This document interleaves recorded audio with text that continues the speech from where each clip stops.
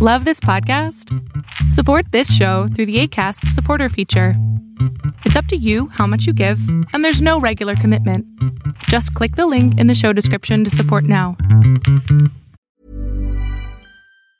Normally, being a little extra can be a bit much, but when it comes to healthcare, it pays to be extra. And United Healthcare makes it easy with Health Protector Guard fixed indemnity insurance plans. Underwritten by Golden Rule Insurance Company, they supplement your primary plan, helping you manage out-of-pocket costs without the usual requirements and restrictions like deductibles and enrollment periods. So when it comes to covering your medical bills, you can feel good about being a little extra. Visit uh1.com to find the Health Protector Guard plan for you. How would you like to look 5 years younger? In a clinical study, people that had volume added with Juvederm Voluma XC in the cheeks perceived themselves as looking 5 years younger at 6 months after treatment. Look younger, feel like you. Add volume for lift and contour in the cheeks with Juvederm Voluma XC. Reverse signs of aging by adding volume to smooth laugh lines with Juvederm Volure XC. For important safety information and to find a licensed specialist, visit Juvederm.com. That's JUVEDERM.com.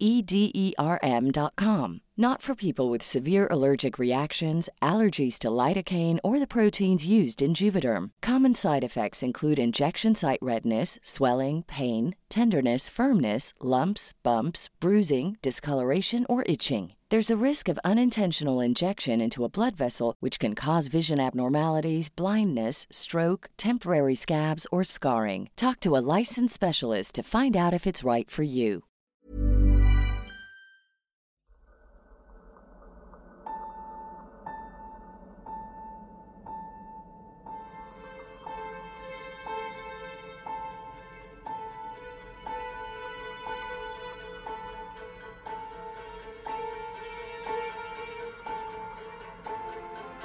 From the blackest corners of your mind, they call, pulling you deep into shadow, twisting your senses, keeping you from sleep. It's time to face your darkest fears. This is Tales to Terrify.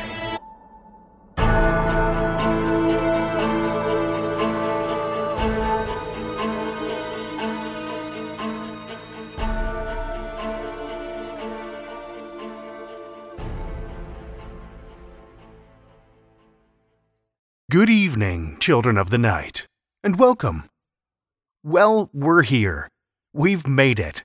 We've crossed through 50 states and covered everything from conspiracy theories to cryptids, murders to haunted mansions, ancient legends to modern-day terrors. This week, we're taking one giant leap clear across the country and landing right next to where we started. With the sheer amount of history surrounding Washington, D.C., it's no surprise that it's often considered one of the most haunted cities in the country. Battles, murders, assassinations, there's plenty in the capital city's past to leave a lasting impression. Most major landmarks in the city have at least a handful of haunts associated with them. From the infamous apparition of Abraham Lincoln cruising corridors in the White House, to the demon cat of the Capitol building, whose appearance foreshadows major tragic events and changes in government leadership. But there's one tale that seems to rise above the rest in terms of its influence on our genre. If you've never heard of Roland Doe, you're not alone. Doe wasn't actually his last name, of course, and apparently Roland wasn't his first either. But after everything he went through as a child, it's no surprise that he'd want to separate himself from those stories and experiences. Most sources seem to claim his identity is that of Ronald Hunkeler. Ronald grew up in the suburbs of Washington, D.C., and had what seemed to be a relatively normal upbringing. An only child, he often relied on family members for play and entertainment. In particular, he'd formed a strong bond with his Aunt Harriet. Harriet was a spiritualist and would talk at length with Ronald about the afterlife and the supernatural. But what really seemed to pique his interest was when she began to teach him how to use the Ouija board. Now, whether the board played any role in Ronald's troubles isn't clear. It kind of falls out of reference after this. But there's no doubt it formed part of the bond, at least of shared interests, between Ronald and his aunt. When Aunt Harriet died suddenly, Ronald was devastated. She was his closest friend, and without her, he withdrew, becoming despondent and uncommunicative with his family. But while his grief shrouded him in silence, the home around him became anything but. The family began to hear voices coming from Ronald's room, and objects would move around the house without anyone seeming to touch them. It was subtle enough at first that it made the family question themselves. But Ronald swore there was something else going on. He could hear scratching coming from inside the walls and beneath the floorboards in his room. And some nights, he'd be awoken by his mattress being moved or shaken. The presence was mischievous, but it didn't seem harmful, and almost felt a little familiar. Maybe Aunt Harriet wasn't as gone as they believed. But while she's thought to be one of the first spirits to visit Ronald, things quickly began to escalate past the seemingly friendly visitations of a dead relative. The voices became angry and aggressive, and furniture and other items were levitated or thrown around the house with increasing frequency and violence. What started out as something seemingly innocent, strange and unnerving, sure, but not dangerous, soon escalated to outright terror. The family began to fear for their own safety, and especially Ronald's, who seemed to be at the center of it all. The activity, after all, only seemed to happen when he was around. Not sure what else to do, the family sought the help of every expert they could think of: doctors, psychiatrists, and behaviorists, finally turning in desperation to their pastor, Luther Schultz.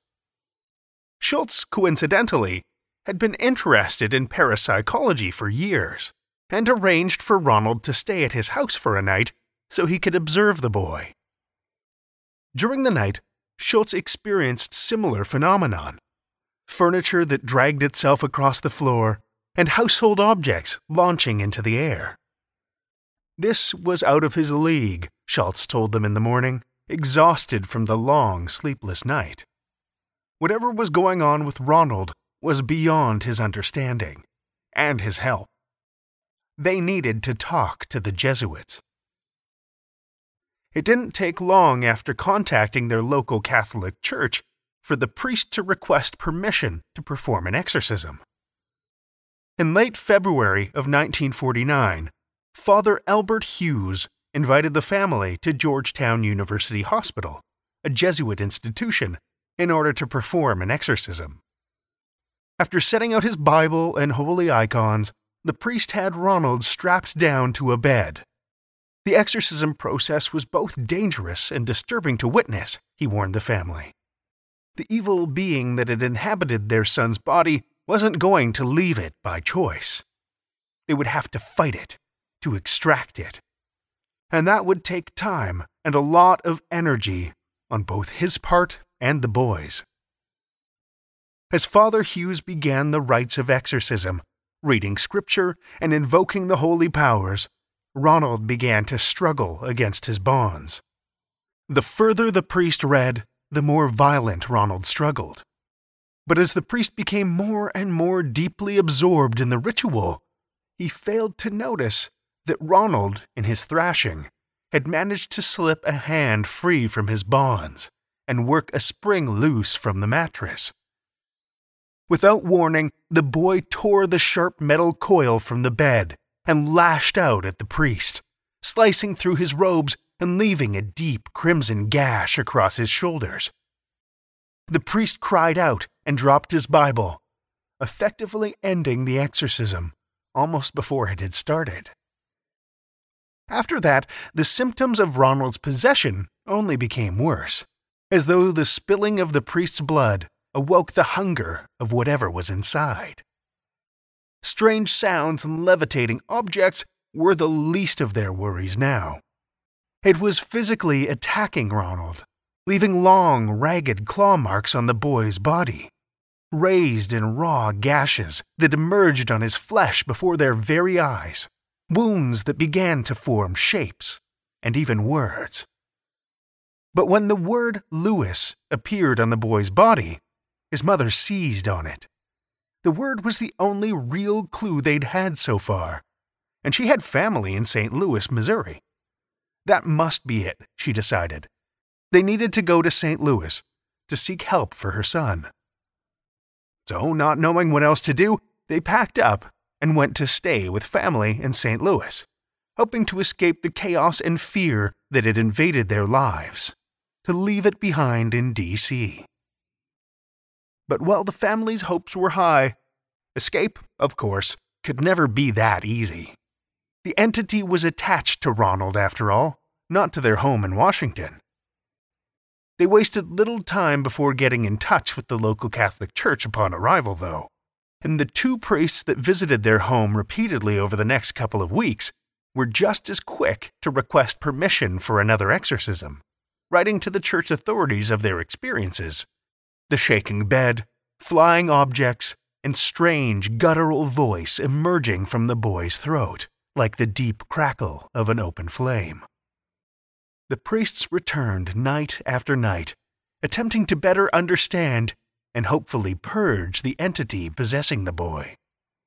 After weeks of monitoring, weeks of attempted exorcisms, the only real conclusion they had reached was that the possession seemed to be limited to nighttime.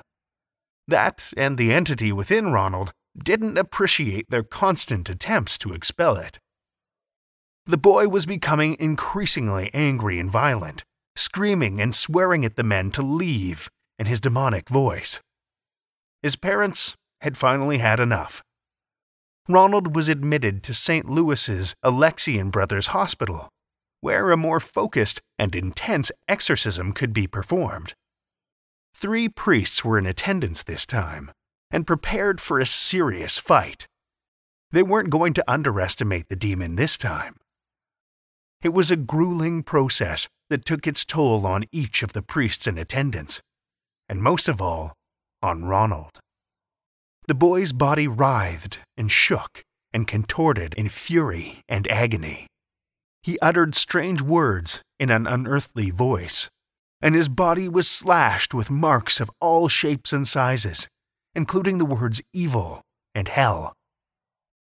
As the priests began to read the litany of the saints portion of the ritual, the mattress beneath the boy began to rumble and shake violently, straining against the bonds holding it to the bed frame. At one point, one of the priests made the mistake of getting too close to the boy, and Ronald's head collided with the man's face, breaking his nose. But after what felt like hours of ritual, of reciting scripture, invoking divine help, and brandishing holy objects, Ronald's body suddenly fell silent and still. A slackness washed across his face, and for the first time in what must have felt like a lifetime, the boy looked at peace. He was conscious just long enough to whisper 2 words, "He's gone." He fell into a deep, restful sleep, chest gently rising and falling. According to the account of one of the priests in attendance, Ronald went on to lead a relatively normal life afterward. He experienced no more strange happenings or demonic visitations. If this whole tale sounds incredibly familiar, that's because these true happenings form the basis for a novel also based in Washington, D.C. A book whose movie adaptation is more popular still. And while the story takes a few creative liberties with its source material, it's one that remains a linchpin of our genre to this day. That's right, I'm talking of The Exorcist. Now, why don't we see what demons of our own we can conjure up? Our first story this evening comes from Irene Cantizano Bescós. Irene Cantizano Bescós is a writer from Spain. Her nonfiction has appeared in Spanish in British publications such as El País, Telva, and Positive News. She recently won Castilla y León International Fantasy Film Festival's Short Story Competition and the Series Flash Fiction Competition 2019. Somehow, she has ended up living in England with a husband, 2 cats, and a brand new milk-gulping monster. Children of the night, join me for Irene Cantizano Bescós' The Surströmming's Chest of Drawers, a Tales to Terrify original.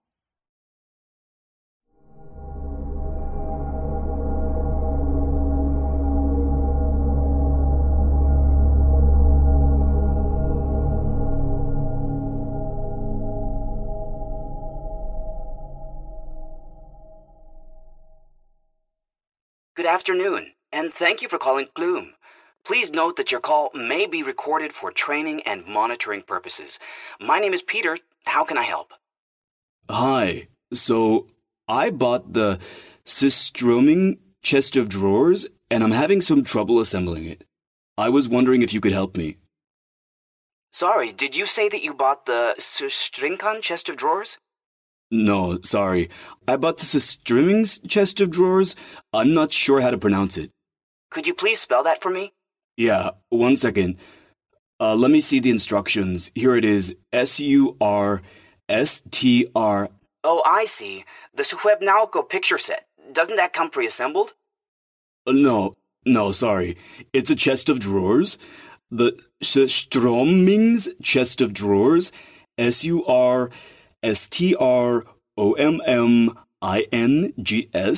a chest of drawers. Of course, sir. The Surströmming's chest of drawers. No need to keep repeating it. We have received some calls about this product today. What seems to be the problem? Well, I'm following the assembly manual, but when I reach step 11, the screws don't fit, and I can't quite close the drawer. Just what I thought. As I said, we've had a number of customers contacting us today for the same issue. It seems that the manual was printed incorrectly. But don't worry, sir, the solution is very easy. The only thing that you need to do is switch the order of the steps and do number 9 before number 7 and number 13 before number 11. Does that make sense? Yeah, I guess.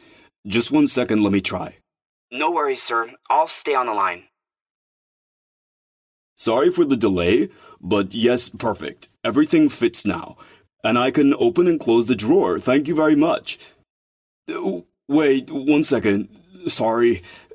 This is hard to explain, but there seems to be darkness coming out of the drawer I just opened. Like a thick darkness that's starting to fill the room, swallowing everything, devouring time and space and everything I ever loved, and now the darkness is running out over my hands, and I'm just dreading shadows. Sir, fast, close that drawer. Oh, I'm so sorry about that. Another customer experienced the exact same problem this morning. Did you do step number 9 before step number 7 and number 14 before 11? You have to be very careful with the order of the steps if you want to avoid the end of time. Oh no, sorry. I thought you'd said 13 before 11. Sorry, I'll try again. 1 second. No problem. I'll hold the line. Done. I think it's fine now. Sorry I got confused before. My mistake. Thanks again. You're more than welcome, sir. We are here to help. Is there anything else you need today? No, thank you so much. Wait, 1 second. Just one other thing. There seems to be a faint whisper coming out of the third drawer. It's actually getting louder. There are several voices, and they're calling my name? Let me open it. I want to know what they're saying. I want to follow them. Do not open that drawer, sir. Those are the voices of the dead coming to claim you and drag you to their sunless realm where nothing ever grows. Please do not open the drawer. Oh, okay. Okay, I was just curious. but I've closed it now. I thought I'd done it right this time. I see. Unfortunately, the product you purchased seems to be slightly faulty, and I'm afraid that there's nothing else that we can do at this point. You're going to have to discard it. Of course, we will give you a full refund, and you're more than welcome to visit our in-store restaurant for some tasty meatballs on the house. To dispose of the chest of drawers safely, you just need to burn it at midnight under the light of a blood moon. Make sure to drop a few tears into the flames just to be on the safe side. Our friendly team will collect the ashes the following day. Well, that's quite inconvenient. Did you mention free meatballs, though? Yes, unlimited free meatballs for a year. Wow, that's so cool. Thank you so much. I will burn the chest of drawers. Thanks. Don't forget the blood moon. You can expect the refund and the meatball voucher in 2 to 3 working days. Is there anything else that you need today, sir?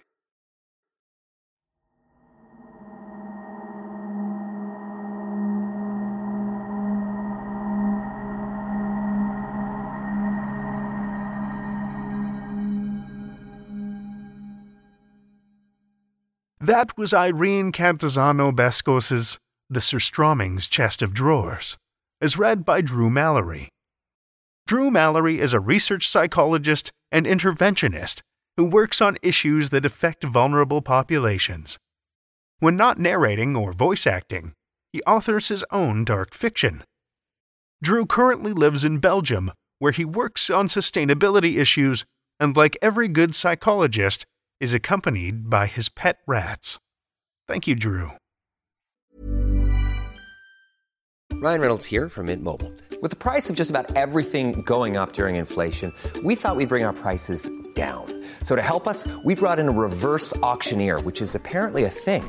Mint Mobile Unlimited Premium Wireless. How to get 30, 30, bit to get 30, bit to get 20, 20, 20, bit to get 20, 20, bit to get 15, 15, 15, 15, just $15 a month? Sold! Give it a try at mintmobile.com/switch. $45 up front for 3 months plus taxes and fees. Promo rate for new customers for limited time. Unlimited more than 40 gigabytes per month. Slows full terms at mintmobile.com.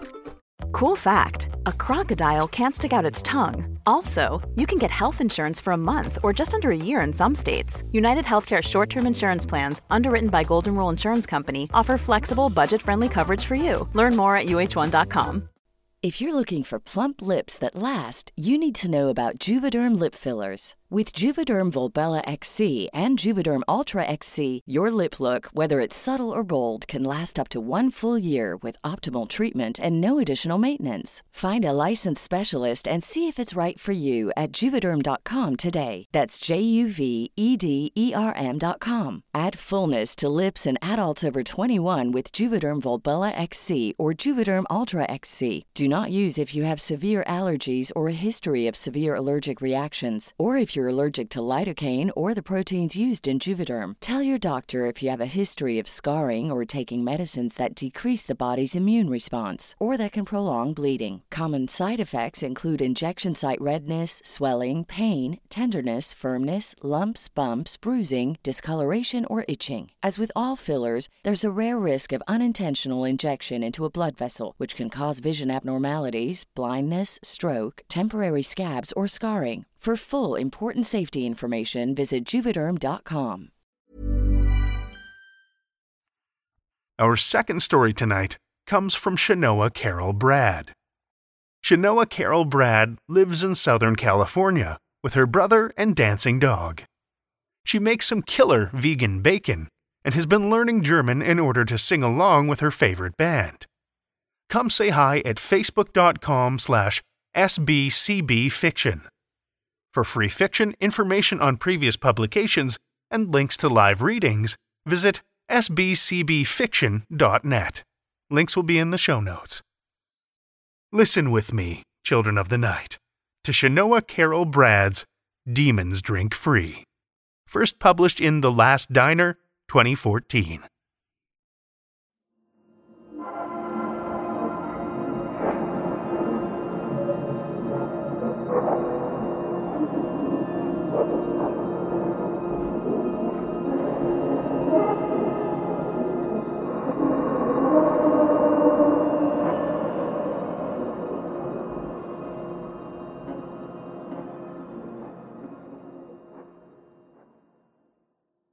The burnt-out neon sign on the cafe roof still read Jay's, but poor Jay Crocker had been dead for 2 years.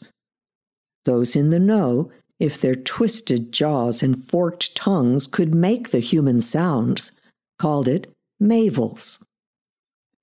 Mabel Dorset was a good Christian for 47 years, right up until the rapture, which began on a clear Tuesday morning like any other. Mabel followed her usual routine, rising at 5, showering, teasing up her hair, and painting on a smile so she could get to the cafe by 6 to start the coffee brewing. A few of her regulars came in that fateful morning, and she brought them their usual burgers and slices of pie, each plate served with a cup of strong black coffee. Mabel took a certain pride in her coffee, modest though she was in all other respects. Around 10 a.m., a family of 4 came in and settled in the right corner booth, their eyes downcast, their tones hushed. Mabel found their somber clothes strange, like they were headed to a particularly casual funeral. When she bustled over with the menus, none of them would meet her eye, as if there were something on her face they were all too kind to point out. The kids ordered milk, the parents chose water, no ice, and when Mabel offered them her world-famous coffee, "It'll perk you right up," the mother pursed her lips. "We don't approve of the use of stimulants," she said, as if Mabel had offered them a steaming mug of cocaine. Shaking her head, she went to fill their drink order, pausing to greet Big Eddie, her burger with fries hold the pickles, light mayo, regular. "Weird bunch over there," she muttered. Eddie looked up with a smear of ketchup on his cheek. Mabel grabbed a napkin and wiped it away like a busy mother. "Real quiet, real odd." Eddie glanced over his shoulder at the family, who had joined hands and bowed their heads in prayer around the little formica table. Then he went back to stuffing fries in his face without comment. Mabel poured 2 glasses of milk for the kids and came around the corner to deliver them when something caught her attention outside. A flash in the sky, like a silent silver firework, or a lightning strike with no thunder. She stared, unblinking, until the flash burned itself onto her retinas. Only once the light faded did she return her attention to the corner booth, and when she did, Mabel nearly dropped the glasses of milk. The booth was deserted. Where each person had sat now lay neat piles of empty clothes. She looked up just in time to see a man's glowing foot disappear through the ceiling. Mabel did drop the milk then. "The rapture!" she screamed. "It's the rapture! The rapture's come to take us up to heaven!" Cheeks flushed and positively giddy, Mabel untied her apron and whipped it over her head, dropping it to the linoleum floor as she dashed outside to embrace the sunshine. The Lord could not have picked a more beautiful day to end the world. To her right, a car squealed and lost control on the sun-baked highway, running off the road in a plume of dust as a glimmering man passed through the roof and rose up into the sky. "Okay, me next," Mabel whispered. "I've been good, Lord. I've been more humble than the rest. It's my time now, my time for reward." She knelt in the pebbly parking lot, clasping her hands before her and resting her forehead on the upraised knuckles, praying, begging to be drawn up into that holy light. Mabel stayed there on her knees for nearly half an hour before Big Eddie came to get her, laying a heavy hand on her shoulder. She turned her face up to him, her red eyes leaking mascara-blackened tears, her bright red lips quivering, waiting for a kind word from her regular, something to put her soul at ease. "Can you come inside now so I can pay?" he said. "Otherwise I'll be late for work." Mabel's painted lips pulled back over teeth stained from smoking. She shoved away his hand, struggling to her feet in order to brush pebbles and debris from her dented knees. She'd always stood on her own, and that was the way things were going to stay, apocalypse or no apocalypse. Not long after that, the handsome drifter came her way, looking like a grunge rocker from the 90s, back when she'd still had hope and a trim figure. He'd stopped in for a chat and a cup of joe, made her feel safe and useful, like life still had a purpose. He didn't stay long, but when he set out down the highway once more, he left her his favorite pen as a memento. That had been nearly 3 years ago. 4 more until the tribulation would end, and one side, or the other, would prove victorious. Until then, Mabel's was a way station for the hungry, the weary, and the lost.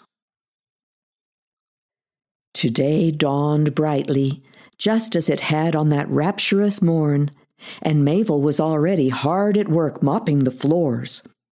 The once flat linoleum was cracked and peeling, scored in some places by the rake of claws, and a short scar bisected the countertop from where the swing of a holy sword went wide. No matter how many times she told the forces of good and evil to leave their quarrels outside, somebody always thought the rules didn't apply to them. It never ended well for the cafe or for Mabel's mop bucket. Demon blood was hell on the drains. After mopping, Mabel dusted the windowsills and countertops, giving a quick brush to the twin signs in the window, each dying a slow death from sun fading. The Help Wanted sign had been there since Jay died, but Mabel's customers were always travelers passing through. No one wanted to stay and try to set down roots out here in the dust and heat and grit. Her guests were always headed off to some bunker their cousin had read about, or a supposed safe zone just a few states over. To Mabel, they always sounded like hopeful children writing letters to Santa, describing all the things they wished could be real. The young, poor travelers were her favorite, the filthy little lambs who couldn't care for themselves now that Mommy and Daddy had been raptured, or, far more likely, killed. They never had anything worth bartering, and 9 times out of 10 were only too glad to sign up for her credit system. Free food and drink until the end of the tribulation for just the cost of a signature. Just like writing a check in the old days before the banks became public mausoleums. Collecting signatures helped Mabel fight the loneliness of spending her last years on Earth in an empty cafe. It cheered her to know she'd see them all again, eventually, once the war was over and it came time to pay up. Mabel had lost track of the days long ago, but it felt like a Friday morning, edging toward afternoon. She had just gotten the floor dry when a battered truck pulled up in front of the cafe, right over the asphalt where she had knelt and prayed those years ago. A dusty man got out, unshaven and bearing a foul disposition. He stopped outside the big front windows, unbroken through what one could only suppose was a miracle, and read the 2 signs there, back and forth, over and over, as if the act of reading one made him forget the other. At last he stepped inside. Sweat beaded his cheeks and upper lip, and he glared about the place as he wiped it away. "No air conditioning?" Mabel smiled. "Nope. Enjoy the heat, honey. It's only going to get worse." He grunted and seated himself at the counter, looking up and down the scarred bar. "Menus?" Mabel took the pencil from behind her ear and used it like a baton to point out the chalkboard easel by the door. "Today's specials," it declared, through a haze of permanent chalk dust. He frowned at the offerings. Dark circles ringed his eyes, and the lines of his face were drawn tight, as if he hadn't slept well in weeks. "Any meat?" Mabel twiddled the pencil between two fingers. "There's meat in the chili. Mostly squirrels and the like. Won't be able to do much better until I get a delivery." She leaned closer. "You got barter?" He patted a dirty pocket, but didn't answer, eyes still on the menu board. "Sign outside said you were looking for help." Mabel sized up the stranger with a frown. She knew his look. He wasn't one to stay. "Mm-hmm," she said. He looked at her then. "How about I work off a meal? Do the dishes, sweep, whatever." His gaze went past her to the kitchen doors. Mabel pursed her lips. "Not looking for temporary help. I need a full-time commitment." She cocked her head. "You look like a prime candidate for credit, though." That got his attention. The dusty man perked up. "You offer credit?" His expression immediately cooled, and he looked her up and down as if appraising a used car. "On what terms?" Mabel knew she wasn't much to gander at, but neither was he. She wiped his road dust off the counter with a gray rag, trying not to look too offended. "Just takes one little signature to make your meal free." The stranger grinned. He was young enough, she supposed, and had probably been some kind of handsome before the tribulations began. He lifted his nose to the air. "Coffee too?" Mabel nodded. "Coffee too. Normally, it's decaf only for humans, unless they're dining on credit. Gotta save the good stuff for my regulars." The man chuckled and jabbed a thumb at the front window. "Yeah, I saw your sign. Demons drink free. Funny stuff." Mabel crossed her spotted hands on the counter. Her nails matched her lipstick today. Not that it mattered. No one saw her as a woman anymore, no matter what she painted red. "Yep," she said, "I'm hilarious. Is that a yes to the credit?" The stranger nodded. "Yes, ma'am, you've got yourself a deal." Mabel dug behind the counter to fetch her guest book and a sleek gold-tone pen that would have looked right at home on an embezzling CEO's desk. "Here you are," she said, sliding it across the counter. "Just pick a line, sign it, and I'll get you some grub." The stranger studied the crowded paper before him, adjusting his grip on the pen. "This is just a list of names," he said cautiously. "That's right." He chewed his stubbly lower lip. "I thought there'd be some kind of form or a promise to pay or something." He glanced up. "How can you collect payment if you're just taking down names? You don't even have an address column." Mabel slowly fetched a coffee cup and set it by the machine. She made a big show of checking the pot, sniffing it, and swirling the dark liquid against the light. That did the trick. The man signed. What her womanly wiles were too rusty to accomplish, her world-famous coffee could still achieve. "Ow, damn it!" the stranger hissed, dropping the pen as if it had bit him. A single drop of blood welled from his fingertip and fell onto the page, sucked away into the swoop and curve of his signature. "What kind of—" Mabel clucked her tongue. "Sorry, hon, should have warned you. That pen can pinch if you're not careful." She scooped up the guest book and handed him his coffee. The stranger looked like he might have more to say, then shook his head and took a sip. His face flushed with immediate appreciation. "Any cream?" Mabel smirked. "Son, does this look like a dairy farm? Ain't been milk around here for years.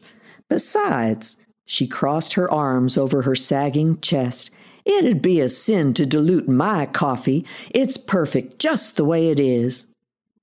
He took another sip and nodded. "It is mighty fine." He set down the cup and gestured to the front window signs again, as if he were trying to hitch a ride from her. "You haven't actually seen a demon, have you?" Mabel gave him a long look.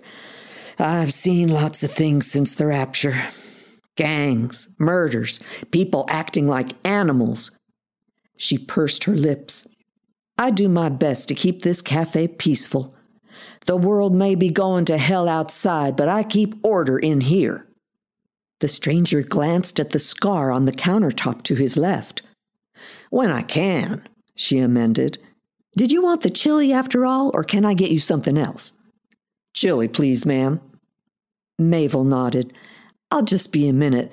Don't bother trying to rob the place. I ain't got anything worth stealing, unless you got a craving for plastic seats and cheap silverware." She slipped through the kitchen doors to fetch the stranger's meal. After 14 years of service in the cafe, Mabel knew all the squeaks and clicks of the place, and as she ladled up a bowl of chunky red-brown chili, she heard the stranger inspecting the dead cash register. Money had lost all value since the rapture, but habits don't die of old age. If she had anything to hide, she conceded, it would be in there. Mabel got a spoon, huffed on it, and shined it on her apron. She didn't blame him for checking. No one ever believed her when she said there was nothing worth stealing. Hope springs eternal in the black hearts of thieves. Mabel made sure her steps were heavy and loud as she approached the dining area, giving him plenty of warning. When she entered, the stranger was just returning to his seat, a guilty look on his face. She gracefully ignored it, setting the bowl before him. "Here you are, hon." He tucked in. After the third hasty spoonful, he swallowed hard and looked up at his hostess. "Isn't it kind of wild out here? Seems like rough country for a lady like you." Mabel winked. "I'm a tough old bird, and I don't scare easy. What about you? Where are you headed?" The stranger drank some coffee. "There's a preacher I keep hearing on the radio. He's calling everybody to the West Coast to assemble by the sea. Says our sins will be washed clean in the salt water and we'll all be raptured at last." He fished a bit of gristle from between his teeth, wiped it on the counter. "You should come, too." Mabel fetched a napkin and swiped the counter clean again. "That's quite a promise. You believe him?" The stranger shrugged. "Gotta believe in something." Mabel nodded and leaned her elbows on the counter with a sigh. "Can't argue with you there." "What about you? What keeps you going out here?" Mabel's reply was cut off by an unearthly screech from outside, loud enough to rattle the front windows. "Goodness me, what timing! Looks like my delivery's arrived." She came out from behind the counter and stared through the scratched glass, peering around to spot the source of the howl. She heard the stranger swivel on his stool behind her. For a while, nothing moved outside but swirls of dust on the sun-scorched parking lot. Then 2 figures hurtled down from the cloudless sky, locked in a bloody grappling match. One looked like a handsome winged man wearing brilliant armor, but the other... Mabel heard the clink of the bowl hitting the counter as her guest sprang from his seat to join her at the window. The other figure was enormous, with black, hairy skin and huge crimson bat wings. It raked at its shining prey, snapping and biting like a rabid coon. The angel must have lost his weapon somewhere. He smote the demon with his fists, but seemed to inflict no pain until he hit the beast with an armored forearm. The demon roared and fell back, clutching its face where the bright armor had seared the skin bald. Momentarily free, the angel crouched to launch himself aloft, but only got 10 feet in the air before the demon caught him by one leg and slammed him onto the dirty asphalt. The demon pounced, smoking all over as the burning armor singed its legs and knees, but refusing to be deterred. It grabbed the angel's head with long, wicked claws and wrenched it around like an apple stem until it pulled free in a blinding spray. Mabel clucked her tongue and retreated behind the counter. She tore the page of signatures from her guest book, tucked it into her pocket, then poured a cup of strong black coffee. The stranger scrambled back from the window as the demon approached with thundering steps, holding the angel's head in one talon and dragging the body with the other. Mabel stepped outside to meet her customer. It threw the body at her feet, splashing her shoes and nylons with bright ichor. "Always a pleasure," she said cheerily, holding out the coffee cup. The demon took it with surprising grace, holding the little cup between two claws, pinky out, and downing the scalding brew in one gulp. It placed the empty cup back in Mabel's hands with the same strange delicacy. "And here you are." She pulled the guest book page from her apron pocket. "My souls for the month. Got some good ones in there. They'll be great company eventually." The demon took her offering in its free talon. It looked at the paper for a moment, then brought the angel's head up and took a bite out of it like a candy apple. "Bye now." She gave the demon a little shooing wave. "I know how busy y'all are, so get." The demon snorted, then turned and launched itself into the air, flapping away on its great leathery wings. Without a word, Mabel walked back inside and erased the chalkboard menu, spreading that graveyard dust into a more even layer of filth. She picked up the stub of chalk and wrote in jagged, squealing letters, "Today's specials. Wings, ribs, chef's platter surprise." When she caught the stranger's wild gaze, Mabel shrugged. "It's like you said, hon. Gotta believe in something these days, don't ya?"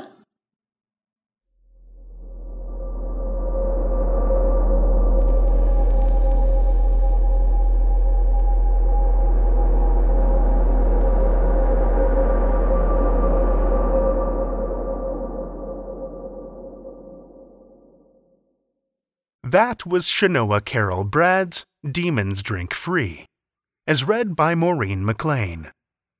Maureen McLean is an Austin musician plucking the bass with acoustic bands, the Therapy Sisters, and a proper cup of coffee. She earns her keep in the courtroom, interpreting real-life terrifying tales from Spanish to English. Thank you, Maureen.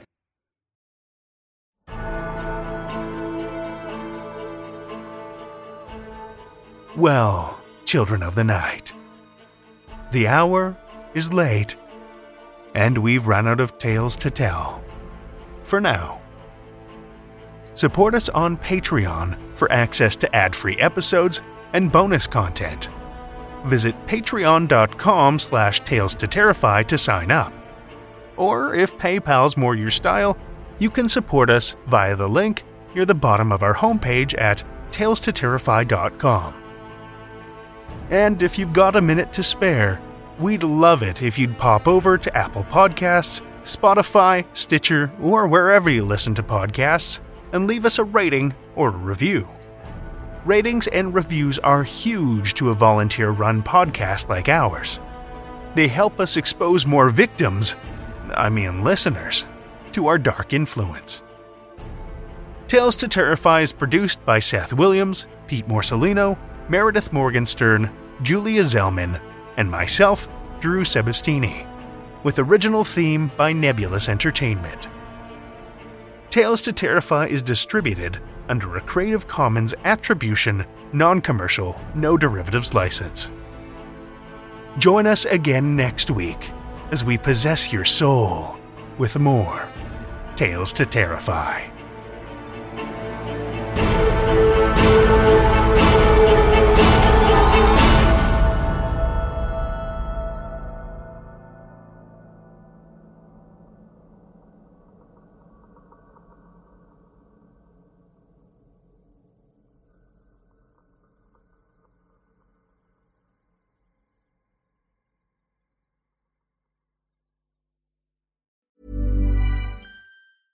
Want to get a chiseled look in the jawline? Sculpt and shape your jawline with added volume from Juvederm Volux XC. Juvederm Volux XC is an injectable gel specifically designed to be robust enough to improve moderate to severe loss of jawline definition. And it is the first and only hyaluronic acid filler approved for the jawline. Add volume to your jawline for a chiseled look with Juvederm Volux XC. For important safety information and to find a licensed specialist, visit juvederm.com. That's JUVEDERM.com. Not for people with severe allergic reactions, allergies to lidocaine, or the proteins used in Juvederm. Common side effects include injection site redness, swelling, pain, tenderness, firmness, lumps, bumps, bruising, discoloration, or itching. There's a risk of unintentional injection into a blood vessel, which can cause vision abnormalities, blindness, stroke, temporary scabs, or scarring. Talk to a licensed specialist to find out if it's right for you. Visit Juvederm.com. That's JUVEDERM.com.